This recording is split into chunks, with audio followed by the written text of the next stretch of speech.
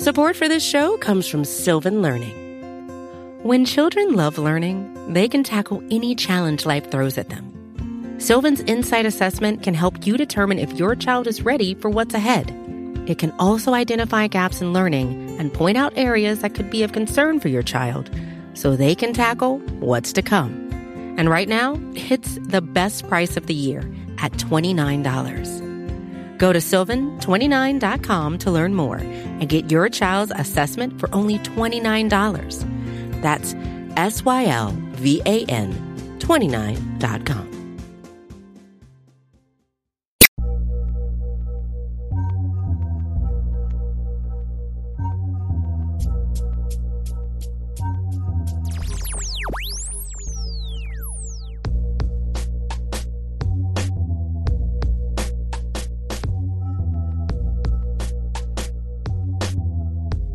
Welcome everybody. It's the latest episode of Eurobash. What are we on, 48 or 47 now? I don't even know anymore. There's so many of them.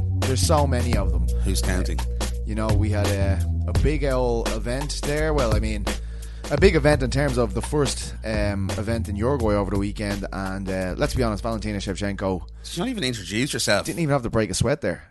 Yeah, I know she didn't, but you didn't introduce yourself to start the show. Disgraceful. Well, my name's Peter Carroll. No, your name's Noel McGrath. That is true. But everybody knows what my name is. All right, okay. Everybody. Everyone.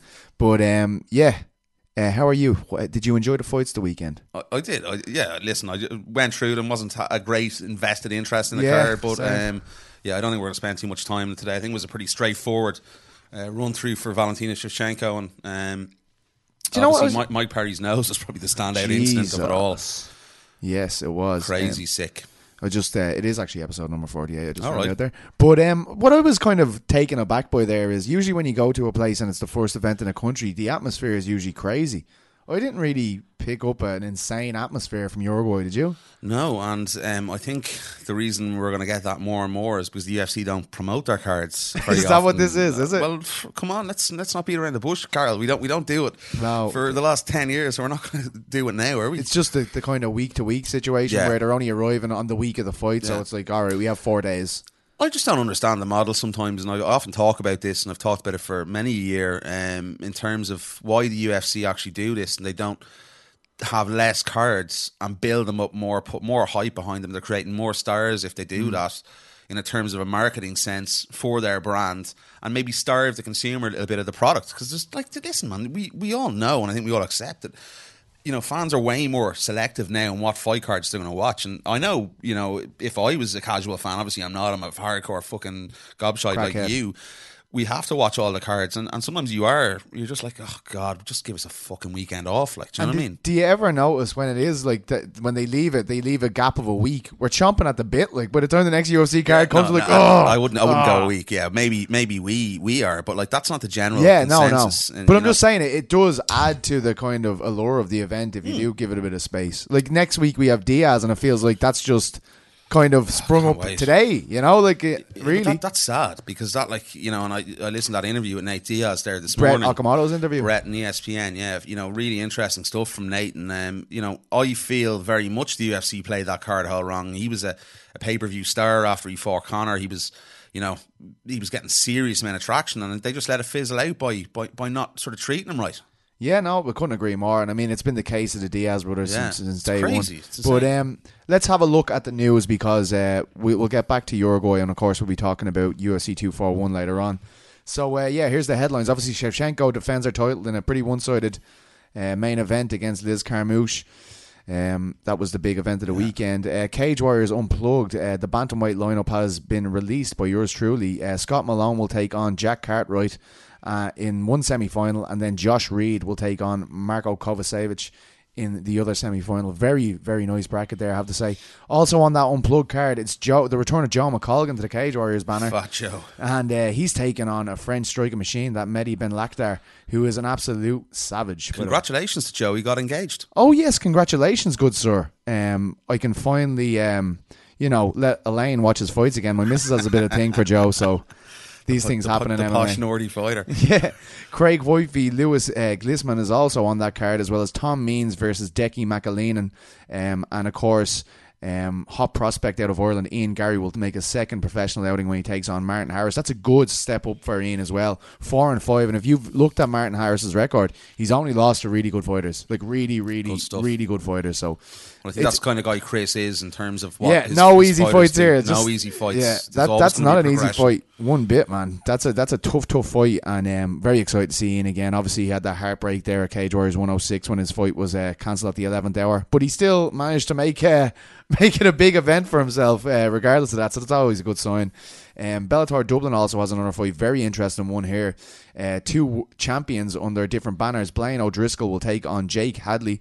Jake Hadley, obviously EFC flyweight champion, and Blaine O'Driscoll is the WWFC flyweight champion. WWE there, so what happened? So they're going to be going at it at Bellator Dublin. Also, Bellator Milan, we have Oliver Enkamp taking on Giorgio Petrini. That is the co-main event of the Paramount portion of the card, I believe, and Galore Bofondo v Stefano Paterno, who I think is an unbelievable prospect fighting out of Italy, obviously a former Cage Warriors champion as well. They're going to be the co-main event of the Channel 5 card. I really like those fights, I have to say. Really, really nice for the Milan card as well. But also announced Aspen Ladd will look to bounce back from her first career loss when she takes on Yana Kuntsakaya in December. And then just before we got on here today, excuse me, Newsome MMA tweeted that Mark Diakese will take on Lando Venata at UFC Copenhagen. That's a pretty good pretty good fight to add to that card. It's knockout written all over it right there. Two stand-up guys like to stand down and trade. Very interesting scrap, for Lando and Mark, both them. Yeah, so that's the roundup of the news. I probably missed a few bits and pieces. I was at a wedding this weekend, unfortunately. It was a fantastic wedding, by Likewise. the way. But it's just wedding season, guys. What do you want from us? We have to kind of tune out for a couple of hours every weekend for the next couple. But some talking points there just over the weekend, Niall, and we love our talking points. The UFC, as we said last week, has said that Masvidal won't get the next shot. Masvidal then does an interview with our beautiful Guilherme Cruz, and he says he will fight Leon, but it's going to happen on his terms. The main takeaway there for me is that it's going to happen. Yeah, once he starts talking, that means he's putting it out there that he's interested. He has Leon in his crosshairs now, 100%. Exactly, and he's probably had a conversation with Colby. Colby is obviously going to get the next title shot against Kamaru Usman. UFC already made a mistake by not putting on Woodley v Colby when they should have. Yeah. So they need to go ahead and do that fight with Usman. And I think they will. They owe it to Colby as well, title shot, in my opinion. Regardless of what you think of the guy in terms of fighting, he is number one contender. Bottom line, periods, whatever you want to say. But yeah, listen, once he's come out and started talking about that, he knows he's not getting the title shot. He knows Colvin is getting the title shot, so he needs to start selling something. And I think they're going to rewind this and go back to London. They're going to play that Laura Sanko interview where Masvidal walked over to Edwards and gave him a few smacks in the head, because they missed a boat the first time. In the UFC, often when they miss the boat, they try and make up. And I think it's the only logical fight for Jorge Masvidal and Leon Edwards, and Leon thoroughly deserves it. I don't know where he's get this. It's on his terms. Why should it be on his terms? He has to say something. I'm happy enough with that. Yeah. But like, one thing I will say is, if they are doing, I know there's so many people clamoring to get on the card already, but if they're going to do Usman v Colby at MSG, why not put on Masvidal and Leon on that main card as well? That'd be great. Why not? Obviously, we'll have to sit well with Jorge Masvidal before they can make that fight. Yeah, but I think that's a great fight, like great banner fight for those guys, and then to be fresh in the viewers' minds with the title fight happening later on, I think it's perfect. And they haven't done as well. International Fight Week, the card was okay. It was all right. It came and went. I think they need to make up something to New York as well, because it's meant to be one of their marquee events. Yeah, and so let's make it a marquee event. They need to, like last year was okay. Obviously GSP and Bisping, two fighters who, one of them is obviously retired. That one was of them, actually really cool, to be fair. We don't know. Yeah, no, it was a good card. I'm not saying that. It was a very, very good card, but I think they need to start doing this with New York and really smacking the interest lines and really selling it there. With the Trumps there in New York, everything, it's perfect, I believe. Absolutely perfect. Another thing I saw Amy Kaplan of Fansided tweeting about, I think it was last night or this morning, is Choi Lewis Parry potentially signing for the UFC. That's come out of complete left field for me. I thought he was still with Bellator, is he not?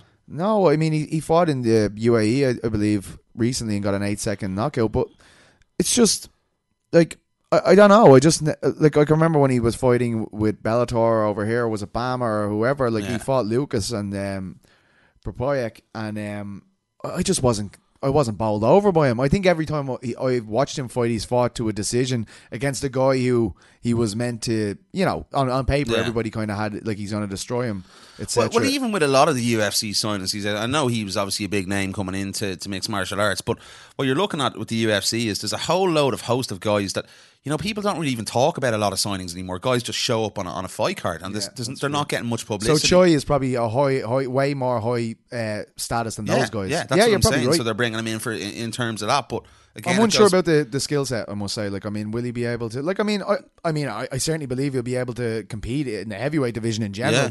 But will he have it in the top 15? No, you don't know. Yeah, you don't know because the thing with the heavyweight division, we always talk about it, is outside those top sort of three guys, it's all sort of smacking around. It's all sort of what's the word we use? Like loose change jangling around in your pocket. That's what it is. One guy could win 3 fights like Derek Lewis, be a contender, get his title shot, then lose 3 in a row, and it's that sort of. There's no real benchmark outside the top 3. They're all sort of gatekeepers. You could be 5th one week, 13th the next week. It's very, very, very tight. So you can go into the UFC and make a push 3-fight win, and you're looking at a title shot. Absolutely. Final bit there, just talking point. Paddy Holohan will be releasing a book next month. So congratulations to the councillor. I just had Paddy Pimblett in my head for a minute. His book is coming much later.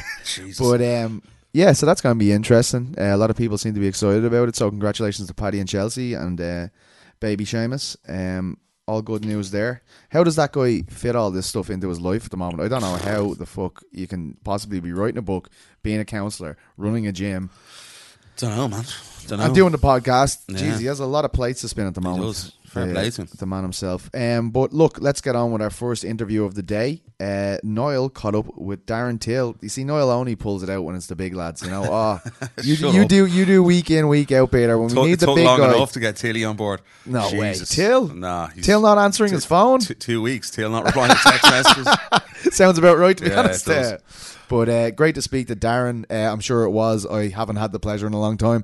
But we'll be back in about 15 and we'll talk to you about different shite then. It's been a while since we've had this man on the show, but great to have him back on. We haven't heard from him in quite some time. Back on Eurobash, it is Darren Till. Darren, how are you, my friend? How's all with you? How are you keeping? Yes, I'm very well, mate. I'm happy. I'm just left the gym, so I'm happy because I'm going to get some food. Food. We'll get to that in a minute about what your future's going to hold for you. Obviously, there's talk of you going to 185, so we'll talk about that in a couple of minutes' time. But obviously, there's a few things been going on in your life after that fight, after that loss to Jorge Masvidal, the second loss of your career on the bounce. How are you mentally? How's everything going? Mate, I always knew I was going to lose. I'd be telling a lie if I said that my second loss didn't, really hurt me. It did, but it's just a part of the grueling and vicious fight game we're in. So, I just have to come back from that. And I'm sure ahead in my long career I've got, there'll be more losses, more ups and downs, and I'm fully prepared for all. I just want to get better, as I've always wanted to get better, and just train hard, and just I want to be the best, mate. And that doesn't necessarily mean 10 fights down the line. The best for me is my next fight, and showing the best type of me, and win or lose. That's what I've been doing, mate. I'm just, I've suffered them 2 losses now. 2 losses in my career is, 26. I wouldn't say it's too bad. 17-2, mate. It's not a bad record, but obviously they've been on the bounce. But that's just a part of the fight game, mate. You just have to crack on with it, and that's what I have done. I'm just training now, and I've got a fucking really strong mindset, mate. So, I crack on with things. Definitely, Darren. We spoke in Dublin literally a few days before the Woodley fight was announced. That's going back a bit, but you even sort of said to me then, you weren't really expecting the title shot next, and you did get that title shot a few days later. But did the UFC maybe push you a little bit too soon? Did they push you too fast? No, I don't believe so.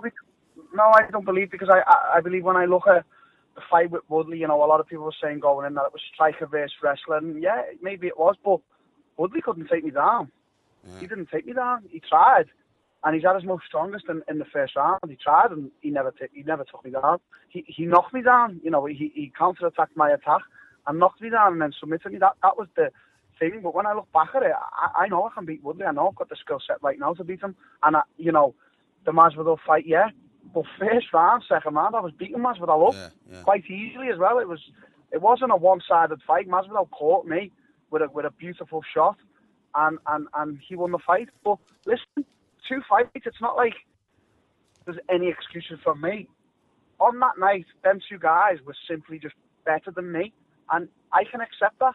I'm not a guy who's going to sit here and whine and moan and whinge about because my ankle was sore or because the weight cut affected me. No, on that night, them 2 guys were just simply better than me, and that's just the way it is. Was there, you know, another thing we talked about in the build-up to that fight was your mindset. You were very respectful to Jorge Masvidal. Is that something maybe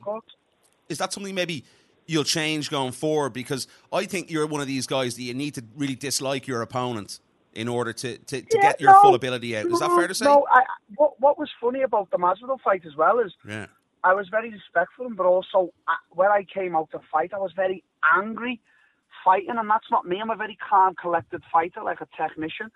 So that was a crazy twist of things. But no, I'm easy. You know, I do like the smack talk and that, but I don't mind being respectful, and especially to a guy like Masvidal. I've got a lot of respect for him. You know, he's a true fighter, game. Yeah. But you know, simply the guy just won. There's no problem with my mind or problem with my skill set. He was just a better guy on the night. That's just how I'm slicing it and dicing it. Why were you so angry though? Just wanted to prove something from my last fight, because I never showcased anything against Woodley, because I just like sort of was waiting to attack and then got attacked. You know what I mean? It was like, so I just went out there maybe with a little bit more to prove, which, you know, you live and you learn. What was the reflection period after that, though, with yourself and Colin Heron, obviously your coach? Did you get down on yourself for a while? You know, did it take long to get over it? Yeah, I just felt sorry for myself, you know, as you do. And it's just, you know, it took me a few weeks to be like, oh, come on, Dad, and pull yourself together. And, you know, that's, as I say, mate, a lot of fighters would be like, no, it didn't affect me, this, that, the other. But, yeah, of course it affected me. It's the fight game. None of us want to lose, especially getting knocked out. I've never been knocked out before. So, yeah, it hurt. It hurt heavily. Heavily hurt. And obviously being a dad again, is that a good distraction? Having, you know, Zara there to something to do to take your mind off things? She's a 24-hour distraction, that girl, mate. She's great, mate, honestly. She's a little diamond. I absolutely adore her, and she's just like her and my other one. They're just my world. They truly are, mate. Definitely. Big distractions, though. I'd imagine so. All right, Darren, let's move it on a little bit. Obviously, the weight issue. I want to get your thoughts on that going forward. Obviously, 170. It's a tough wave cut for you. It's a process to get down there. You've mentioned 185 on Twitter and on Instagram, something that you may be looking at going ahead and doing in the future. What is the process now going forward, and what division you're going to fight in the UFC? Do you know what? I haven't thought about it like much. I've thought, you know, let's do a middle, let's do welter, let's do fucking heavyweight, mate, because at the end of the day, I really am not scared of any man. But, you know, as I said, right now, the only thing I'm doing is cracking on with my training. I'm training very hard, you know, and I've started a few extra things, you know. I'm implementing a lot of swimming into my game, and I've been lifting a little bit of weights, and I'm putting on a bit of size, and, you know, trying to clean up the nutrition while there's no fight camp. You know, a lot of guys, they've always said, like, you know, fight camp started. For me, Colin's always, like, put this in our head, like, train all year round, evolve to get better, and I sort of lost that a bit, you know. Last year, maybe I was only training for fights, when I've never ever been like that. You know, listen, I only started MMA when I was 18. I haven't really been doing MMA a hell of a long time, like a lot of these guys, since they were kids.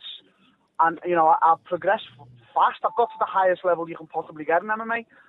That's because I've always wanted to just evolve. And right now, the only thing I'm doing in my life is taking care of my kids and evolving. They're just them two things. Maybe has there been one or two distractions outside of the octagon that come with a little bit of fame? I know you don't look at yourself as a famous guy, but you are in the public spotlight. You're a famous fighter. Has there been things maybe that, you know, you got involved in, maybe you didn't want to, like partying and going out and things like that? Has that been a distraction? No, mate, I've always partied since I was 12 years of age. Let's get that straight right now. I love a good party, but no, it's the only thing that's changed is that when I go out now, wherever it be, not even in Liverpool. I mean, I don't know if you've seen. I was in Dublin the other week, and You were, yeah. it was unbelievable the support from fans there. I was in Canada in a small remote village. People were noticing me. I was in everywhere, Milan, Amsterdam, everywhere. It's just like it's a worldwide thing now. And mate, I do want to clarify, I do not consider myself famous or celebrity. Leave that to the reality TV stars. I'm a fighter, a very well-known fighter. And, there's a lot of things that comes with that responsibility and stuff like that. So, you've got to stay out of trouble. I've always been in and out of trouble my whole life. And as I always try to say, mistakes happen and it's ups and downs in this life. And I'm sure I'll make many more mistakes. I think we make mistakes up until we die. And that's just the way the cookie crumbles, pal. Yeah, has that been a struggle, though, no? No, not really. No. It's just adjusting to the that. The only struggle I'd say was 1 second. Which I just need to ring up. Sorry, Niall, I was just dropping a friend off. The only struggle is you do sort of have to control your circle more and say no to certain things because. Yeah, as you say, mate, if you like to put it that way, the fame can get a hold of you a bit and the money and you can get a little bit distracted, which I have been, and you've just got to ride that wave and that balance and find what's good for you. And lucky for me, mate, I've got so many good people around me, management, coach, and friends, and you just have to find that balance and find the right circle for you. Well, then saying that, you talking about 185, you've said it is the most likely option probably going forward. Is it good maybe to have a fresh slate, a fresh challenge at 185? It's just good to fight, mate. It's just good to fight all these top-level guys, whether they be in the welterweight division or the middleweight or wherever. There's not one slouch inside that UFC octagon, who fights. Like, they're all top-level fighters. So, for me, it's not about a fresh start. It's just about fighting these unbelievable guys and, being one of them unbelievable guys and getting all these challenges, every fight until the day I retire, which is going to be 35. Yeah. You've said that's going to be the day you're going to call it a day. It's quite a while away. It's it is. It's quite a while away. 9 years. Considering you're so young, exactly. I think people often forget how young Darren Till is. But it's scary, mate. It's scary to think what I'm going to achieve in 9 years. Trust me. Yeah, no. Listen, Darren, I well believe you, but I want to get your thoughts on the way you feel in the cage and fight night at 185 pounds. I know you haven't done it, but is it more like you going training and not having obviously to cut that weight and being at a prime sort of optimum Darren Till? It's more like relaxation to the head that I don't have to worry so much about weight. It won't be as a big weight cut. It'll be a few less kilos to cut, which I think is a big weight off my mind. But as I say, mate, nothing's set in stone yet. So, we'll see. We'll see where this year, at the end of this year, leads me. Darren, you must have an idea, though, no? In your mind, no, not one, mate. I swear to God. Okay. I'm an undecided man. I'm a hard man to get hold of. I'm a very undecided man. What's Colin said about that? Has Colin had any input into 185, 170? No, Colin just doesn't say a lot, mate. He's a man of few words, and right now I think he just wants me to train and get better, mate. Really.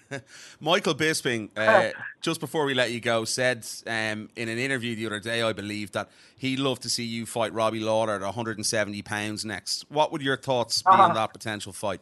That's a great fight, mate. I called Robbie out not so long ago, and he's a childhood hero. I grew up watching him, and that would be spectacular, mate. Really would. All right, Darren, I do appreciate the time. I know you're a busy man today, but just one more for no problem, mate. One more for the fans and the people listening to the show. When are we going to expect you back in there? 100 million% before Christmas, mate. I'm ready to fight now, so 100% before Christmas. But you're ready to fight at 185 pounds, right? I don't know, mate. I really don't know. You're pushing. It's right, mate. Darren Till, I always appreciate the time, man. I'm looking forward to seeing you back in there. I'll speak to you soon, my man. No problem, mate. See you later. Darren, nice one, man. I'll chat to you soon. And what a pleasure it was for Niall to speak to Darren Till this week. Great stuff there, Niall. What were your key takeaways? My key takeaways are that he's 125% never going to answer his phone first time around. No, I think Darren, man, and I think, you know, a lot of our listeners there will realise that, you know, the next option is 185. I think, you know, he said even there, I sort of maybe caught him out a little bit at the end. Well, on 4 weeks' notice, he can't be. Yeah, he's not getting to 170. It's a 3-month process for him. So, yeah, listen, 185 next, and I think the thing for Darren is, you know, I'm glad he's taking this little bit of time off, obviously, to heal up from. To grow a beard. To grow that beard, get some new teeth, and that knockout was nasty, dude. But I think Darren's taking a little bit of time to reassess and get his head together. I agree with you. Yeah. You know, there's nothing wrong with that. I respect that, and I'm very much looking forward to seeing a lean fighting machine in Darren Till. Well, it's 185 or 170. He's still going to be pretty lean, right? Yeah, let's be honest. Exactly. Like the guy probably is 215 pounds walking around. Nearly as big as myself. And I think he's making some lifetime changes. But you know, I sort of thought for a while that maybe, you know, and he addressed it there. I did ask him the question about, you know, the lifestyle. Did the fame get to him a little bit? Did he deal with it in the right way? You know, he says, you know, that it was obviously a little bit tough, but he's just had to keep his circle a little bit smaller, and, you know, things like that. You know, he's 26 years of age as well. Like, guys, give him a break. He gets a lot of grief sometimes for a lad so young, and he even said it there. It's going to be scary what that guy can do in the next 5-6 years, because he hasn't even hit his prime yet. Yeah, absolutely. Let's have a look back at what happened at UFC Uruguay. Valentina Shevchenko outclasses Liz Carmouche. Liz Carmouche didn't really offer anything. Nah. To be honest. It was very straightforward. Listen, Valentina, we've talked about it, so good, so but technically this is strong, the problem, right? So hard. And we even said it last week, trying to get her to the ground or do anything with her, it's going to be very, very tough for Liz Carmouche. But the problem is here, as far as I'm concerned, is there's never any storyline within that division. After she beats someone and it's straight on to when she's going to fight Nunes again. And that fight's happened twice already. So that's difficult. Like the next one there, and, you know, obviously Jess Guy defeated this lady. It probably is Caitlin Chukagian, if they want to keep. Did you see them both exchanging dance moves? No, there? Did they? That was fantastic. Probably quite cringe. It was amazing. But, you know, I'm not sure I want to see the Nunes fight now, so I'd probably prefer to see Chukagian, yeah, definitely. her face Chukagian, and that's, for me, again, it's Valentina all day long in that fight. But it's like anyone that can get 3 wins in a row basically at flyweight is going to fight the champion. They should just do a super division with Nunes, Cyborg if she's out. Obviously she's gone. Over. No, Shevchenko, throw Joanna up there as well, and just get rid of weight classes in women's mixed martial arts. Jesus Christ! I'm yes. joking. So Vicente Luque and Mike Perry had quite a fight, and Mike Perry's nose is in an awful way. Man. That was a good fight. But that again, this kind of highlighted to me how low key the audience were, because I was like, this is mental, and there was just like, and they're not getting engaged or involved in it. No, yeah, I felt like I was like, are we what? Like, I mean, is my sound messed up on my TV or something? I was like, what's going on? Sometimes the UFC do that as well. Their sound is poor sometimes. I don't know. I guess in the audience. I guess I just remember like those first Brazilian cards, and you know, with everyone being South American there, I was like, oh, this is going to be a similar kind of thing, and it just wasn't. Well, I think it gets. You know, I don't know what was the attendance like. I'll have a look for it here now. The attendance was 9,225. It's not bad for an arena of that size. It wasn't UFC Dublin noise, and we only had the same amount. It wasn't, but they didn't promote it. You know, and let's be honest, the card. Come on, mate. Yeah, a lot of guys we would be even very unfamiliar with on that card. Let's just about Luque and Perry. Were you happy with the judges' scorecards? I had it for Luque. Yeah, I thought Luque took control of the fight in the second half of the fight. That he owned. Listen, what's Mike Perry ever going to be? Mike Perry's going to be a guy that gets in there like Diego Sanchez. All greatest respect, Diego. You know, he's a guy that's going to go in there, put on a show for the fans. He's never going to win a world title. Jesus. Mike Perry, you know, a guy I worry for going down the line as well.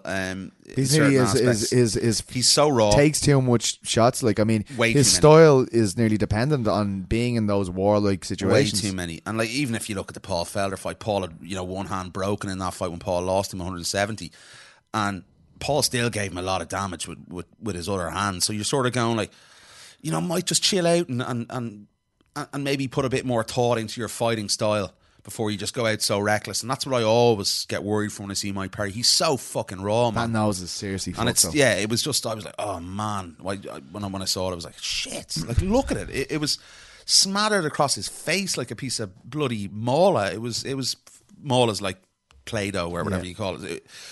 Just shocking, really. It was shocking to see that one. It was bad.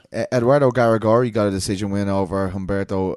I'm being very harsh today, am I? You're just letting it all out there. Volkan Ozdemir finally gets back to winning ways, and I'd say that felt good, man, because he has had put up with a lot of shit over the last year. With that trial that turned out to be complete shite, basically. Yeah, exactly. His whole visa situation being completely wrote off before his title fight. And he kind of went on them subsequent 2 losses afterwards. Of course, the Dominic Cruz fight was very close. Reyes. Dominic Reyes, he never fight Dominic Cruz. But I'd watch.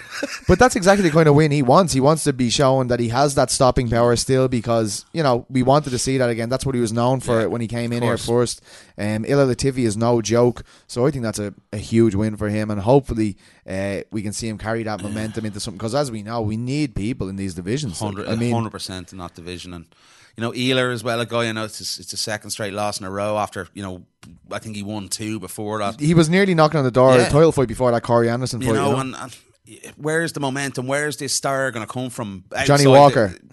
Well, that is it. Yeah. Johnny is the hope at the moment that we all have. Johnny Irishman. We want to see him come over and really make a explosive challenge to get in the mix, because heavyweights, light heavyweights, we need these guys. We really, really do. And it's the UFC's fault to a certain extent as well. It really is. And I don't think they take enough responsibility at times for the way they market fighters. And again, as we talked about Uruguay, look at Johnny Walker's brand new. He's won 3 fights and now he's on a title shot already. He's basically there. Yeah. Uzdemir was the same when he came in. Exactly. It's like there is no time to nurture talent anymore. Yeah. But Rodolfo Vieira is a jiu-jitsu guy's wet dream, basically. He comes in against Oscar Pichota, a guy who I rate very highly. And really, as soon as the fight hit the ground, boom, and Pichota's up against the cage, and then it was but Pichota's good on the ground, man. He is fucking good. I've seen him in his other fights, so that's really promising stuff from Rodolfo. I can remember all the jiu-jitsu guys I spoke to before Rodolfo came across the UFC. They were like, he's the one, he's the next Moya, he's the next guy that could be like a Damian Moya, really utilising basic jiu-jitsu skills to climb to the top of the division. And on that performance, you'd probably say it's... And he's a big dude as well. Oh, he's a house. He used to compete at heavyweight in jiu-jitsu. Was he? Yeah, Jesus. he was a monster. So, very promising there from himself. Cyril the Squirrel. Yeah, well, Gilbert Burns got the decision win over Alexei Kunchenko. That's the first loss on Alexei's record, so no mean feat there. Gilbert Burns making his 170 debut, as you pointed out last week, to be fair. Cyril Gane, my God... Not what I expected whatsoever, but that's probably the best thing you can say about it, because this lad can... Look, his striking... It wasn't one of his better striking performances. Usually he's really clinical, But to do that to a guy who we thought was... If this hits the ground, Cyril's going to be in really big trouble. And he head and armed the shit out of him. So I think that's probably as good as a debut you can have, because we already knew about his hands. Franny Ngannou's protege. But once you see that other side, the submission game, that adds a whole new spectrum to him. Doesn't it? So, big fan of Cyril Gane, and we spoke to him. We'll be speaking to him later on. Great guy. Can I ask a question? Is he one of those people we need? Is he one of those people that... that is going to go to the top of the division? He definitely can, and I mean, a lot of people have been talking about this guy. Like he was on my prospects list when he was 2-0. Like he was just outrageous how good he was. He was a Muay Thai champion as well, and he's just huge weapon of a man. But I think it's very important as well for this French legalization situation. If they had an event there, we already talked about Duquesnoy. We've lost Duquesnoy over there. To have 2 heavyweights like Gane and Ngannou possibly going over there to be in a card would be unbelievable. And they might ban the sport after those. But Guilherme Cruz got a great bit out of Fernand Lopez. We talk about it later on, of course, Coach Fernand Lopez of the MMA Factory. He suggested Gane is not the type of guy that's going to call someone out. His name is Bon Gaiman, which means good kid. He's not a trash talker at all, which is I think that's what it means anyway. Oh, Jesus. Bon Garçon. But he said Greg Hardy. Like, I mean, that would be insane. Putting Greg Hardy, Cyril Gane at 4-0 in against Greg Hardy. Yeah, the UFC aren't going to do that. Yeah, they kill Greg Hardy, I'd say, to be honest. Yeah. He was very complimentary now. You'll hear it in the interview later on, but I think that would go one way and one way violently. Definitely. That's really all the European action that was on that card. It was ours. Huh? was all right. Let's move on. Yeah. I just wanted to mention Alan Philpott's delicious knee to strikes KO on One Warrior series. A lot of people were hoping that he would get the contract after that. I didn't really know how this works, so it's basically like the same kind of thing as Contender Series. They all fight, and then one person gets a contract in the end. The most impressive. It's more of a league sort of system. They fight each other more than just the once unless contenders they want to pull you back in or whatever. But yeah, it seems to be the way it works. But beautiful finish, Jesus Christ! And it was a competitive fight up until then. Just bing, left hook, and then knee was just it was like, Sometimes you just forget with the global rules that they're allowed to smack each other in the head. Sometimes I don't know. I'm like, what the hell? Which one are we allowed to do? Look, we're in a ring here. Yeah. What's going on here? Fair boxing only. Then there's a fucking kickboxing fight on. You're like, I don't know, man. What am I watching? But huge win for Alan. I'm delighted to see. Did they have 1 million viewers on? Several billion. Right, okay. Yeah, it was in the billions again. But that's 2 wins in a row now on Warrior Series. He obviously had that loss in his first fight, but 2 solid performances. Looking forward to seeing him in there again, and hopefully the next one will result in a contract, because we need to see Europeans like Alan on there. That's going to compel people to view that product in Europe. So very good win for him, I must say. Will we get on with our second interview of the day, sir? Do it. We spoke to Cyril Gane after his fantastic submission win in his debut, and of course Coach Fernand Lopez, who gave us a great preview to this weekend's heavyweight title fight between Daniel Cormier and Stipe Miocic. Of course, Coach Fernand Lopez is the man who paved the way for Francis Ngannou on his first title ascent. Ngannou is training in Las Vegas now, but he's still very much part of the MMA Factory team. So I spoke to both of the guys about the team out there, and really, really great to speak to Coach Fernand Lopez. He's doing fantastic things in Paris. We'll be back to you in about 20 minutes. And now, as promised, we are joined by the great Coach Fernand Lopez, and one of the most talked about fighters coming off the back of his debut win at UFC Uruguay. It's Mr. Cyril Gane. Fernand, first of all, thank you so much for joining me. A pleasure. How are you doing? I'm doing great, and what a win. And please tell Cyril, I said congratulations, a fantastic win. Thank you very much. Amazing. I just wanted to know, first of all, did Cyril think that it was going to take this long? I mean, it was very quick. Did he think he would get Pessoa out of there that quickly? Est-ce que tu as pensé que ça allait se passer aussi vite, que tu allais battre Pessoa aussi rapidement? Est-ce que tu as pensé que le combat allait aller aussi vite? Non, comme je dis, comme d'habitude, j'ai jamais aucune prévision pour mes combats. C'est vraiment un feeling.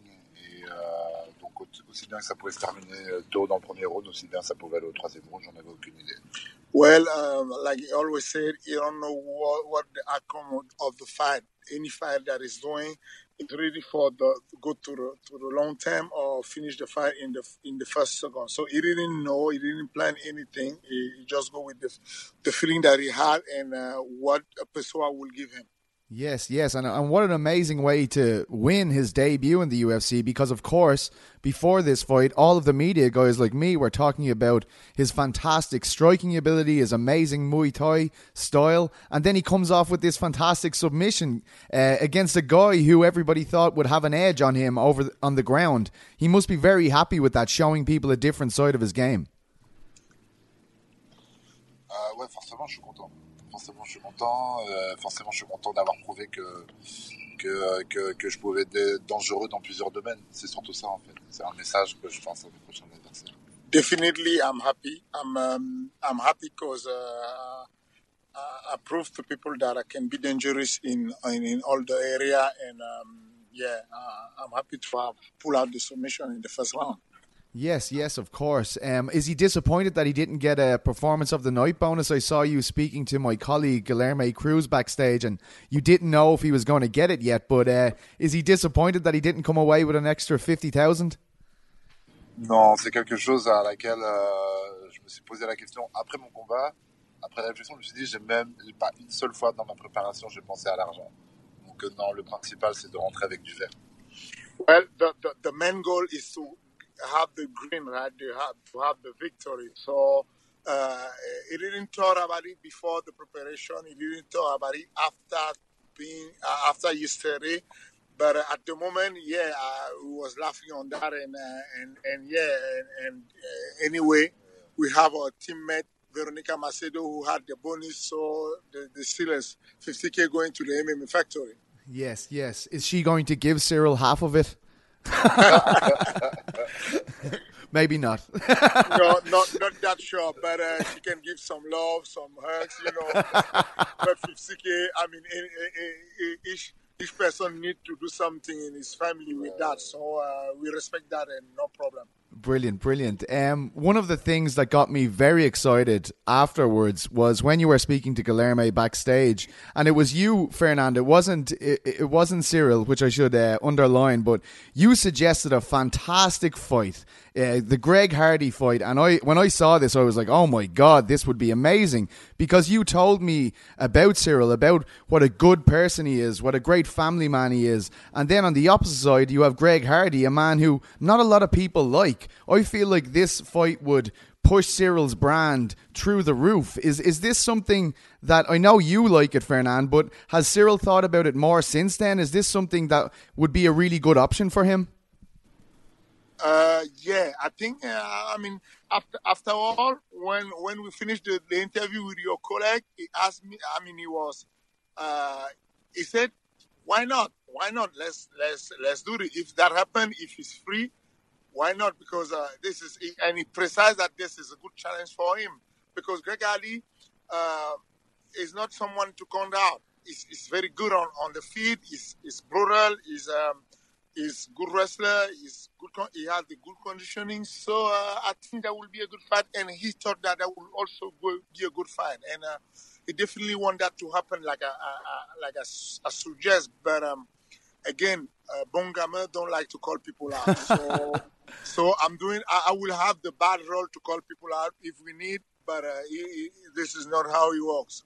Yes, I understand. But could you ask Cyril, does he feel, like, when I see Cyril fighting, I think he is something very special. And when I see the other guys Hardy has fought, I'm thinking they're nowhere near as good as Cyril. And I know Cyril's a good guy, and I'm not asking him to talk trash, but does he feel like if this fight happened, he would be the toughest fight of Hardy's career? Because I certainly feel that way. Ok, il veut entendre de toi ce que tu penses sérieusement de ce combat en vue avec Greg Hardy. Est-ce que lui pense que quand il te voit combattre, t'es loin au-dessus de Greg Hardy techniquement? Greg Hardy, il est super connu, ça va t'amener au toit du monde et tout parce que c'est un mec connu et tout. Mais qu'est-ce que tu penses? Comment le combat se déroule? Qu'est-ce que tu en penses? Qu'est-ce que je pense du combat ou qu'est-ce que je pense Qu'est-ce que tu penses de ce qui va se passer dans le combat? Qu'est-ce qui va se passer dans le combat? Encore une fois, j'arrive pas à prédire les choses, j'arrive jamais à prédire mes combats, mais ce qui va se passer, c'est que je vais faire la même chose que d'habitude.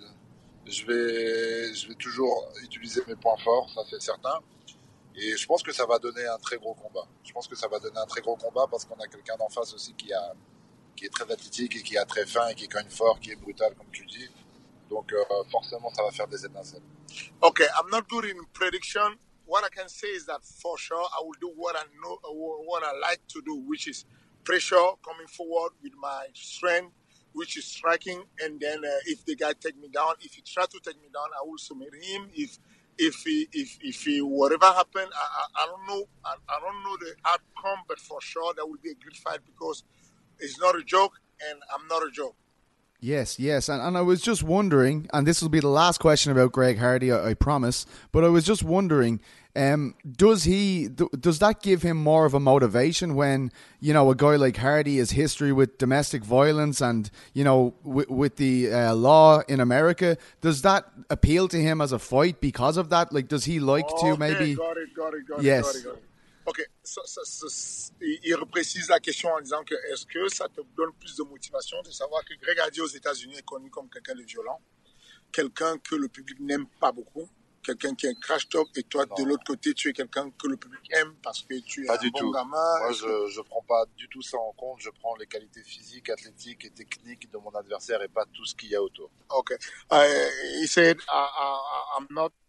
That do not give me any extra motivation because my goal is to take an account the skills, the ability, the physique, the sportship, the sport part, but not the private life, not the lifestyle. I'm here to do the sport and focus on my opponent with the skill that he have, not the lifestyle. Right. I understand. And thank you so much for answering those questions. You know, one thing about Cyril as well, I don't think I've seen a guy enter the heavyweight division with this much hype in so long, and with such, like, you know, with only 4 professional fights, people are already talking about this guy fighting for a world title. I spoke to you before this fight, Fernand, and you were saying, like, you know, Cyril has the potential to be one of the great heavyweights, a guy who we're still talking about 10 years from now. Does Cyril understand that that's how you see him? How does he feel about that kind of expectation? Ok, jamais à l'UFC, il n'y a personne qui n'est entré de manière aussi violente avec une bonne réputation comme toi. Est-ce que tu es conscient que les gens te voient comme un potentiel champion de très longtemps? Est-ce que tu es conscient que moi, ton entraîneur, je te vois avec ce potentiel? Et qu'est-ce que ça te fait? Est-ce que ça te met de la pression de savoir qu'on a de l'expertise sur cette dimension? Non, parce que moi aussi, j'en suis conscient.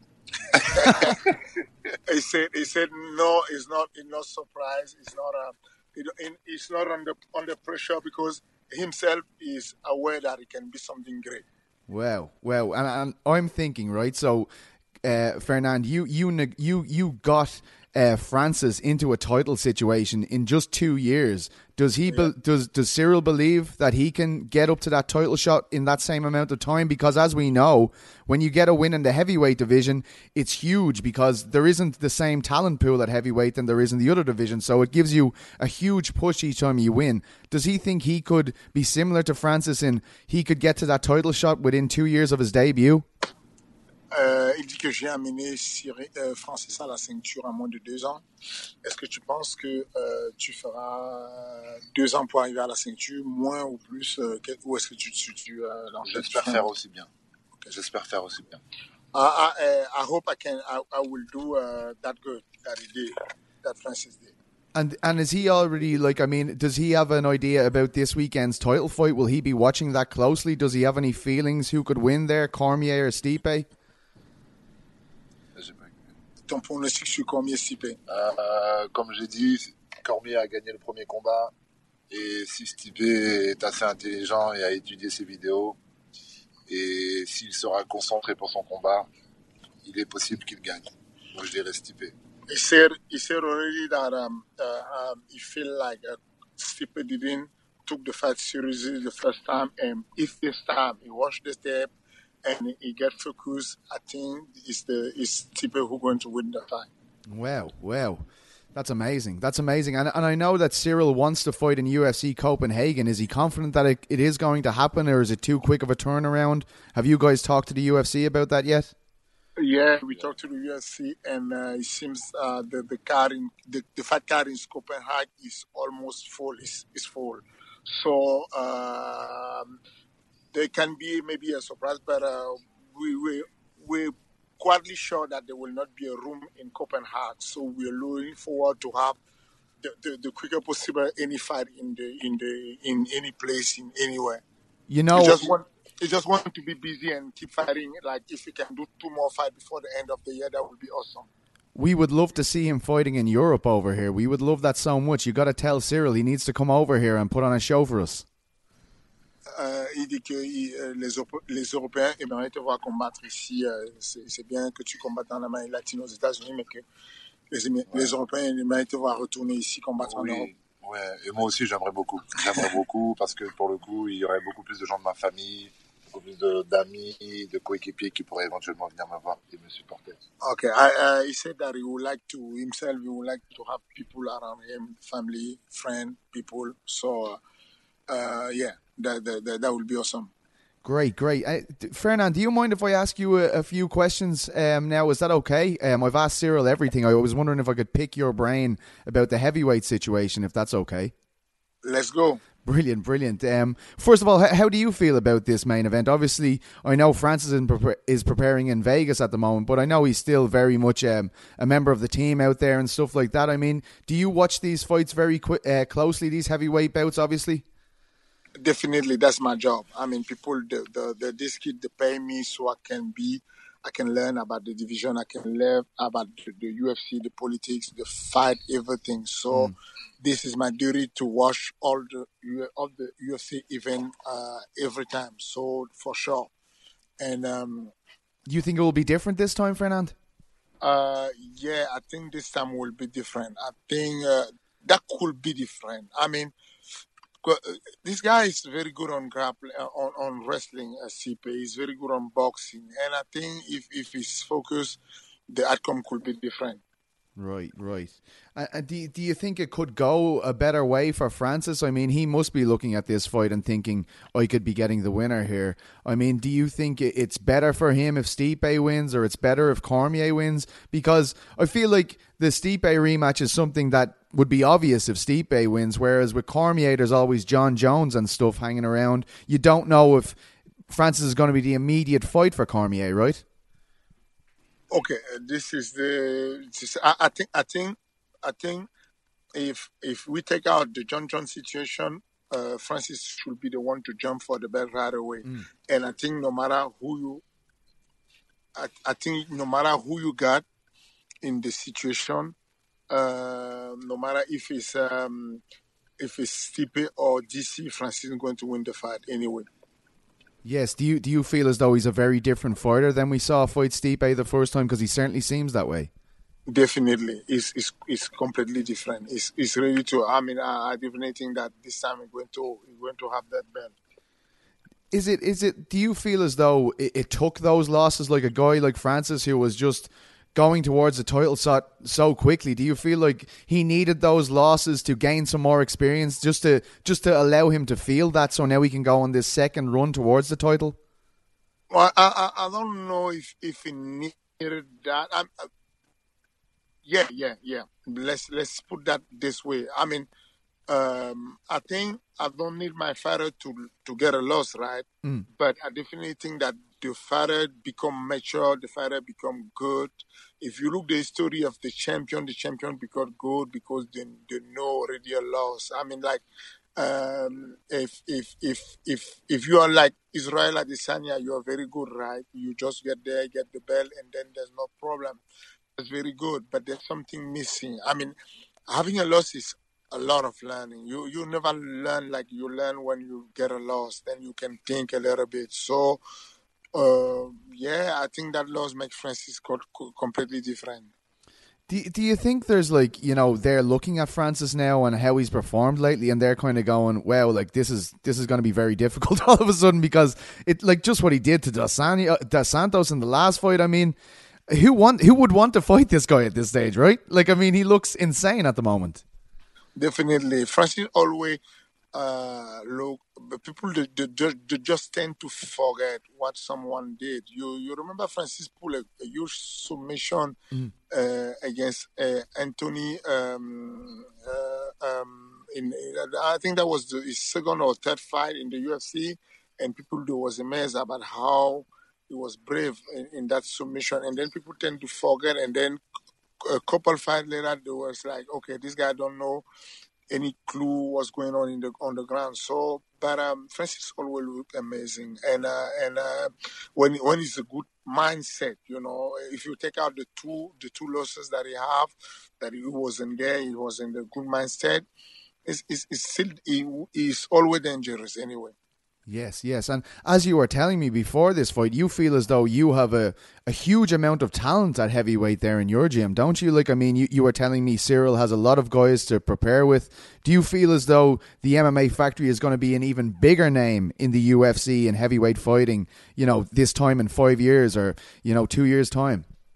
I think what's going on is that the MMA world is underrating a lot of European gyms. I think MMA Factory is one of the. It's not because of mine, because it's my gym, but it's one of the best gym in the world. Like, you know, the people they don't know how good and how smart are European coaching, because of the way to be graduate to become a coach in Europe is something huge. I mean, you really have to know a lot of things about the anatomy, the body, the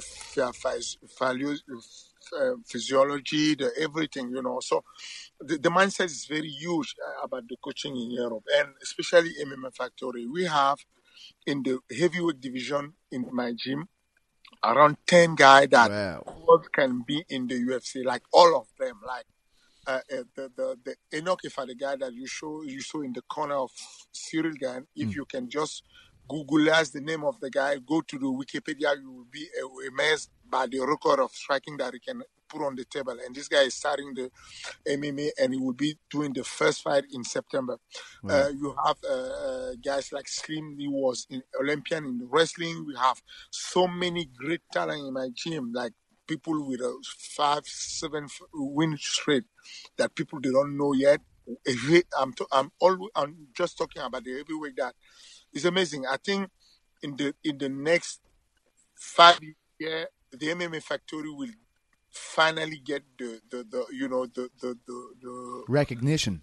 the recognition that it deserves because of what we are doing, because of what we are shaving as a talent that we're putting out every time in all the division. Like, we was talking last time about Taylor Lapillus, who just, Yes. I mean, he had 2 belts in Germany, in the GMC, the best organization in Germany. He's the champion in the TKO in Canada. And this guy fought 4 times in the UFC, won 3 times and lost only 1 time in Mexico against a Mexican guy, a tough guy. So we have so many great talent like that. You can see even in the girl side, like Ruslan Zoa. She went to the Olympics 2 times. She was fighting in EFC, right? And she was fighting in UFC. I mean, Yes.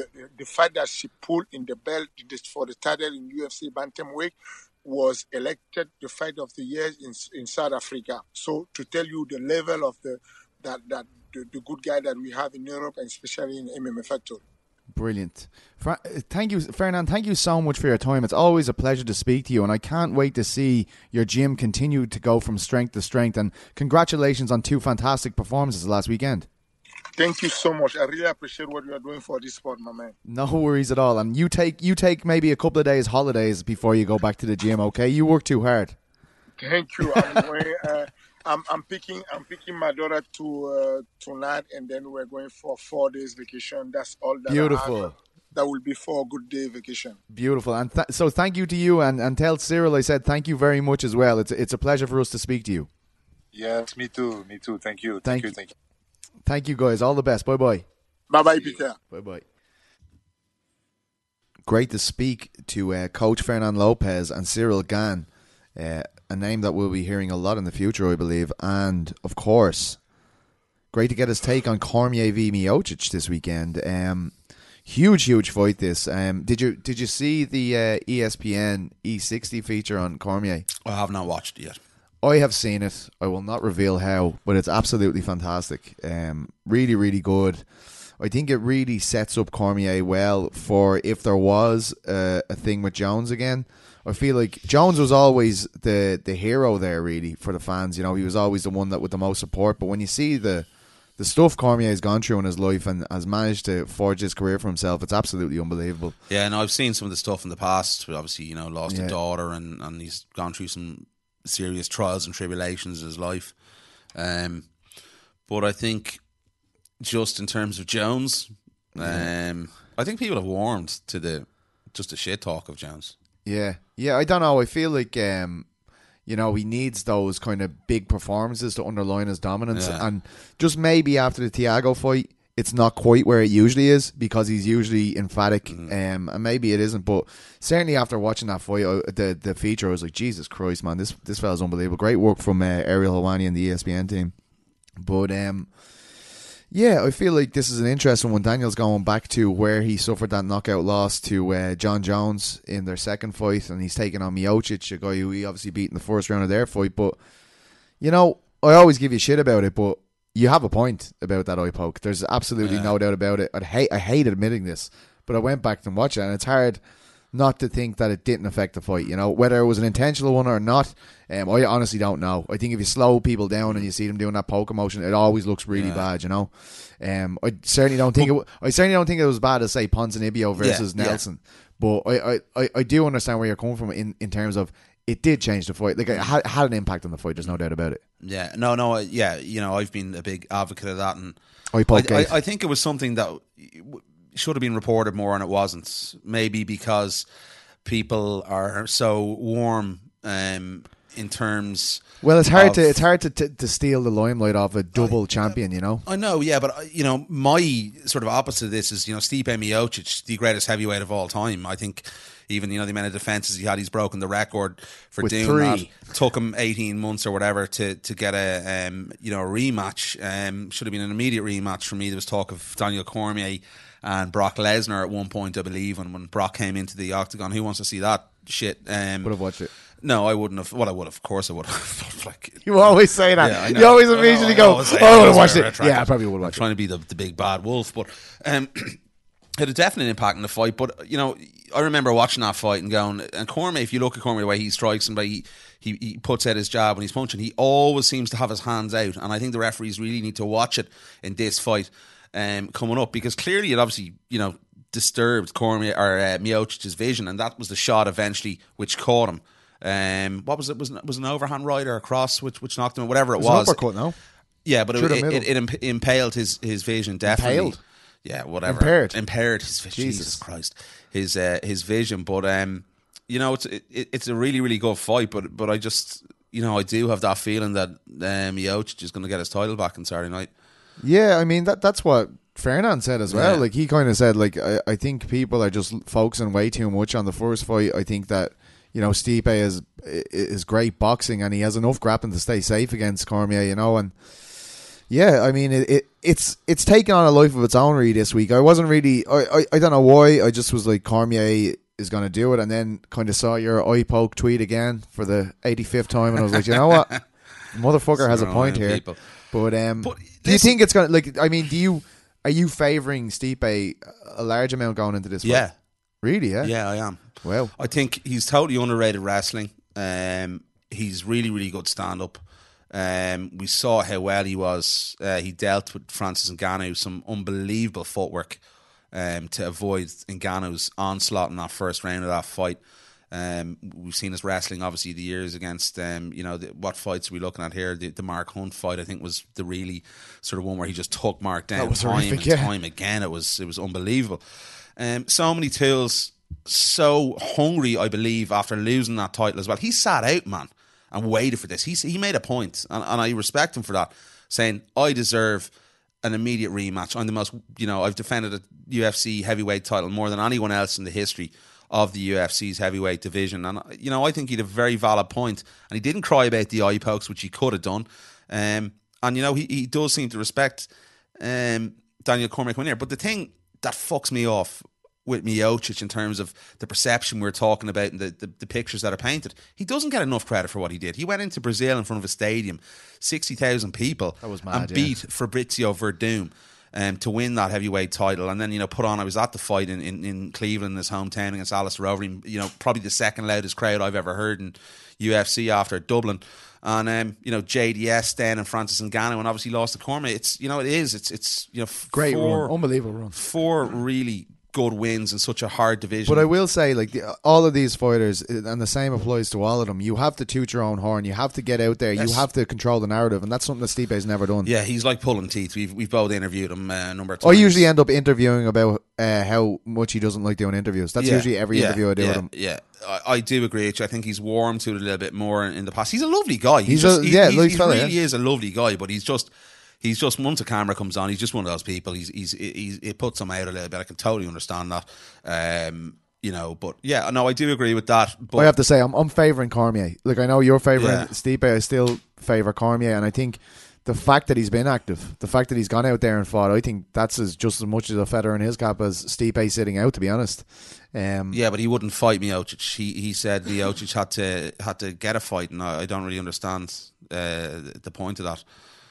Saying that, like, over a year later. Well, he knocked him out in the first round. I know, yeah. Do an immediate rematch, like, why? To poke his eye out, but well, it's not like this hasn't happened to Daniel Cormier in his career. Like, he's fought John Jones. John Jones is the biggest culprit of this of all time.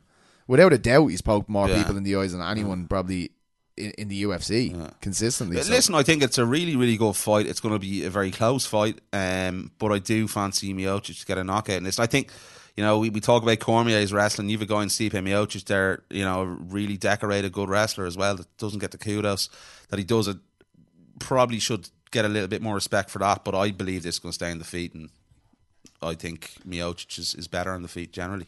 Right. Now, there's a pretty big co-main event on this card. I don't know if you've ever heard of this guy, Nate Diaz. Who's he?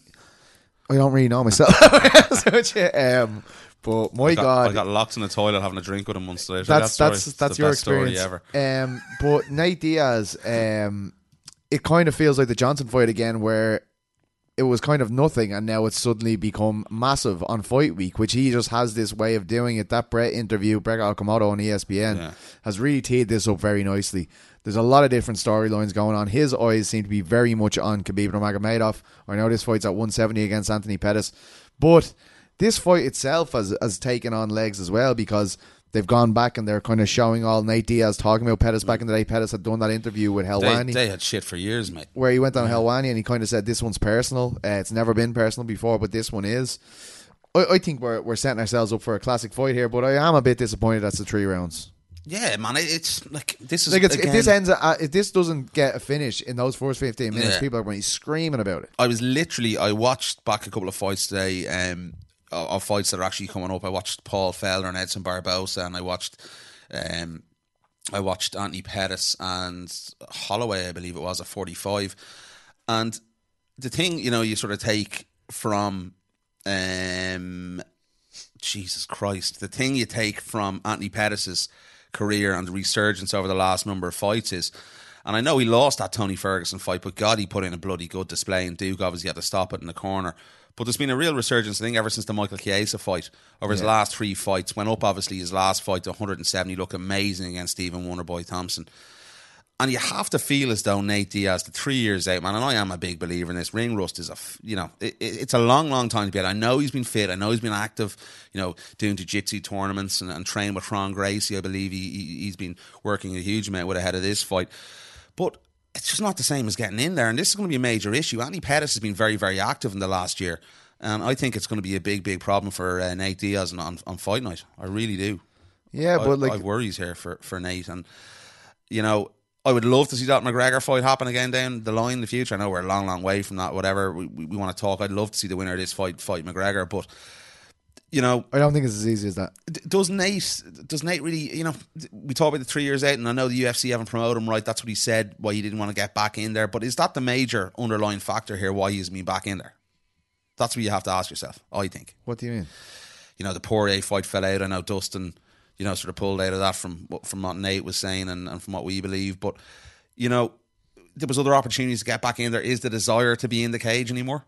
Well, I mean, I think he went through all that stuff with Brett there fairly quickly. I think he felt he was being used as mistreated. But do we believe that straight up face value? Yeah. I thoroughly believe he was used as a pawn, and he's always felt that way. Oh, there's no doubt about that. Yeah, but, taking the 3 years out, is the hunger there? Is the desire going to be there?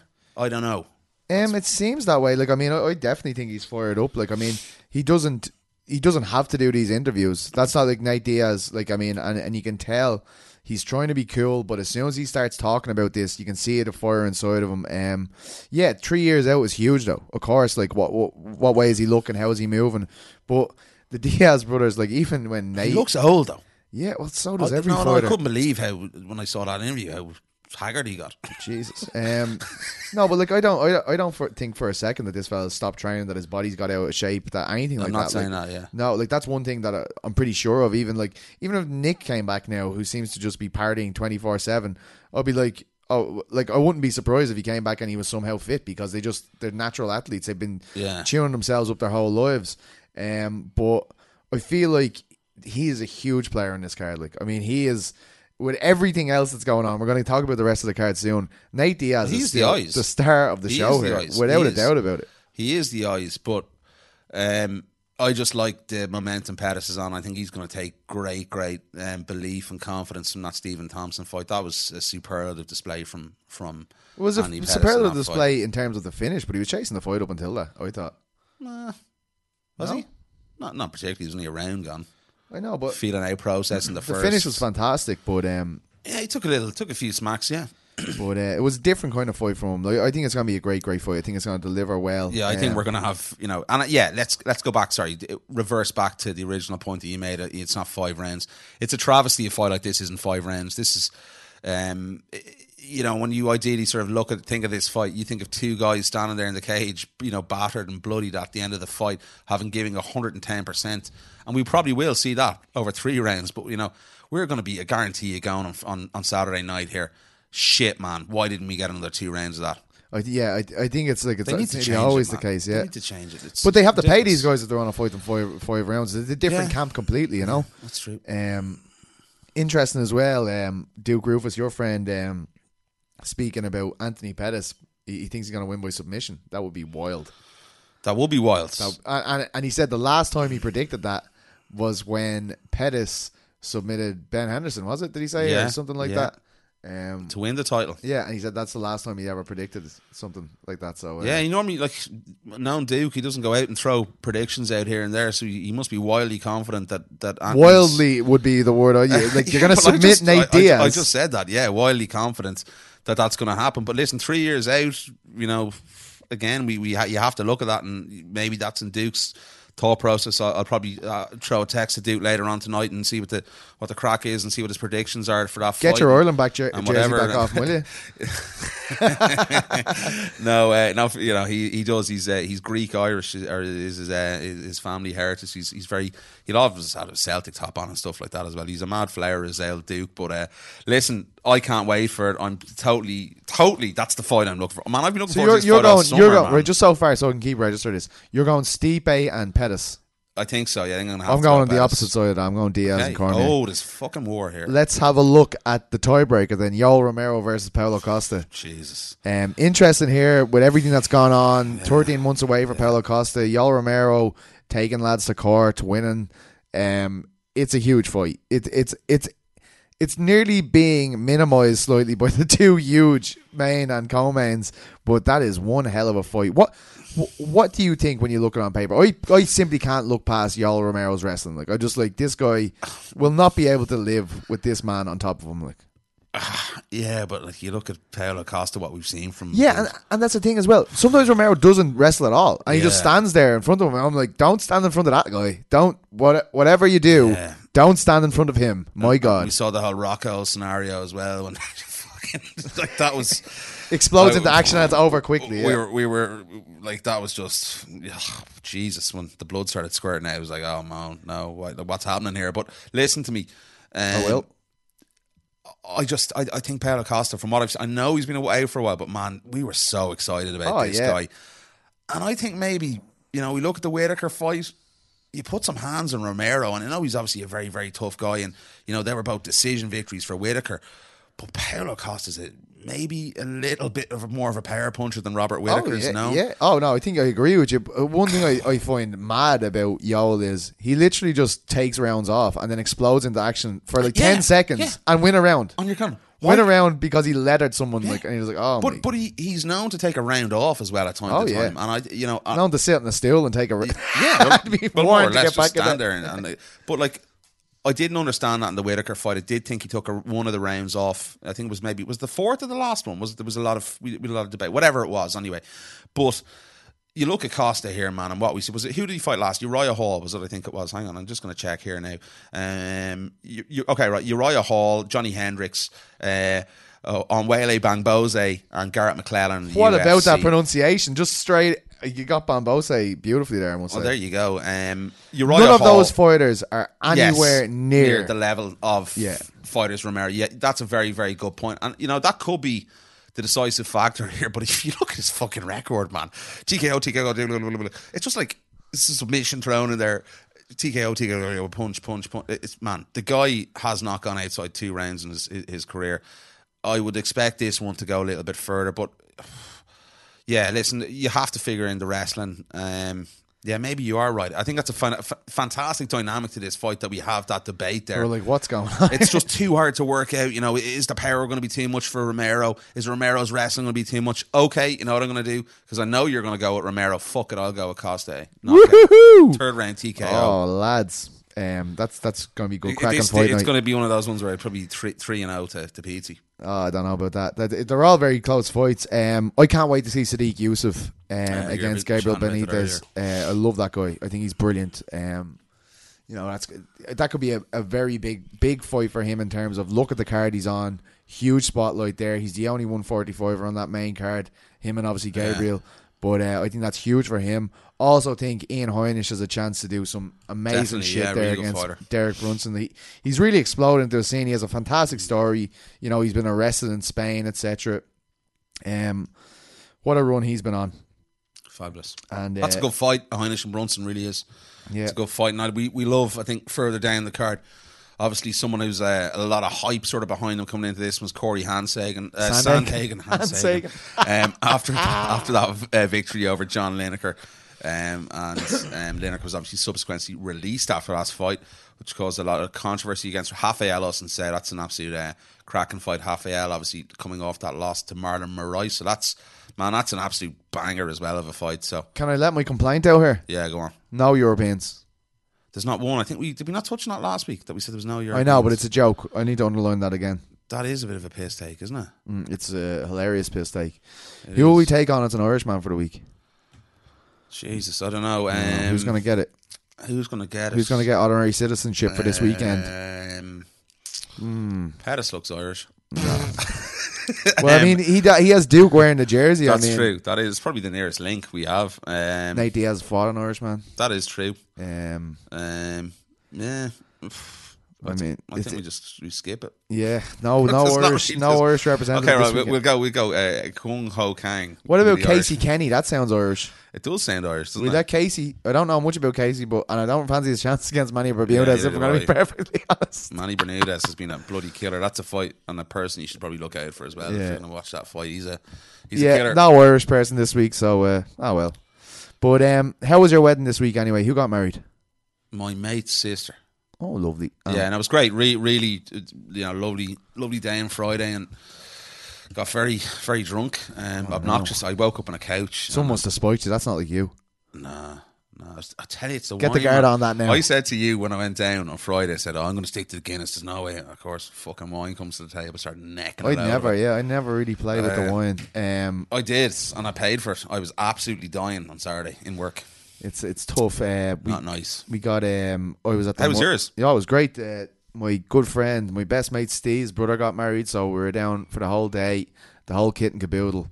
I haven't danced at a wedding in a long time, but my God, I was just about to tell you that. I was on the dance floor. They had to scrape me off the fucking dance floor about 5 a.m. so I could go home. Those videos of me dancing at the wedding I was at a few weeks beforehand are going around. Oh, are they? And they were saying, I was doing the floss and all this shit. Like, I have it here. I got sent one literally on Friday. We'll wait till they go off and we can see it then. But, it was bad.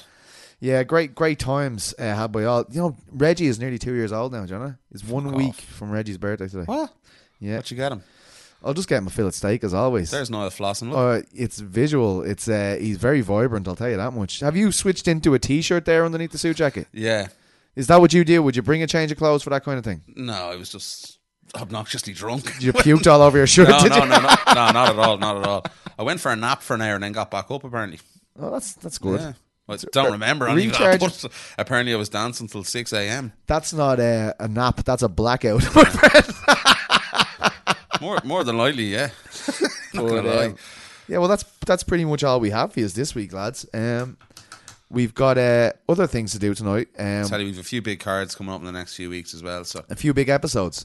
Big episodes, yeah. And like we've Khabib Poirier in 3 weeks' time, and we've Jessica Andrade and Zhang coming up, which I think will be a great fight. Yeah, I'm actually looking forward to that one a lot. Yeah, Zhang looks like a bloody absolute killer. And you'd have to imagine then the winner of Waterson and Jędrzejczyk will take on the winner of whoever leaves there with the title. I think it's a bit early for Zhang, but I don't think it's going to be our last title shot. That's what I'll say about that. Yeah. But can't wait for the fights this weekend. I'm genuinely fired up to watch them. 100% co-main and main, unbelievable, and obviously Romero and Costa as well. Just fabulous fights, and I think that's what we do complain at times about the oversaturation of UFC in the world. Especially the amount of cards they put on, but this weekend we can't be complaining because it's these are the fights I think you relish viewing as well. It's gonna be one of the ones you look back at the end of the year and go, that fight happened this year, that was crazy. Exactly. And it's 3 fights. And just want to thank you all again for the reviews you're leaving on MMA Fight on iTunes. Thank you very, very much. We love you all very much. Tell your friends, tell your ma, tell everybody. We love you loads. Here's a big kiss from me. Give them one, Niall. Good luck. Love you. Talk to you soon. See you next week. Be safe. Be vigilant.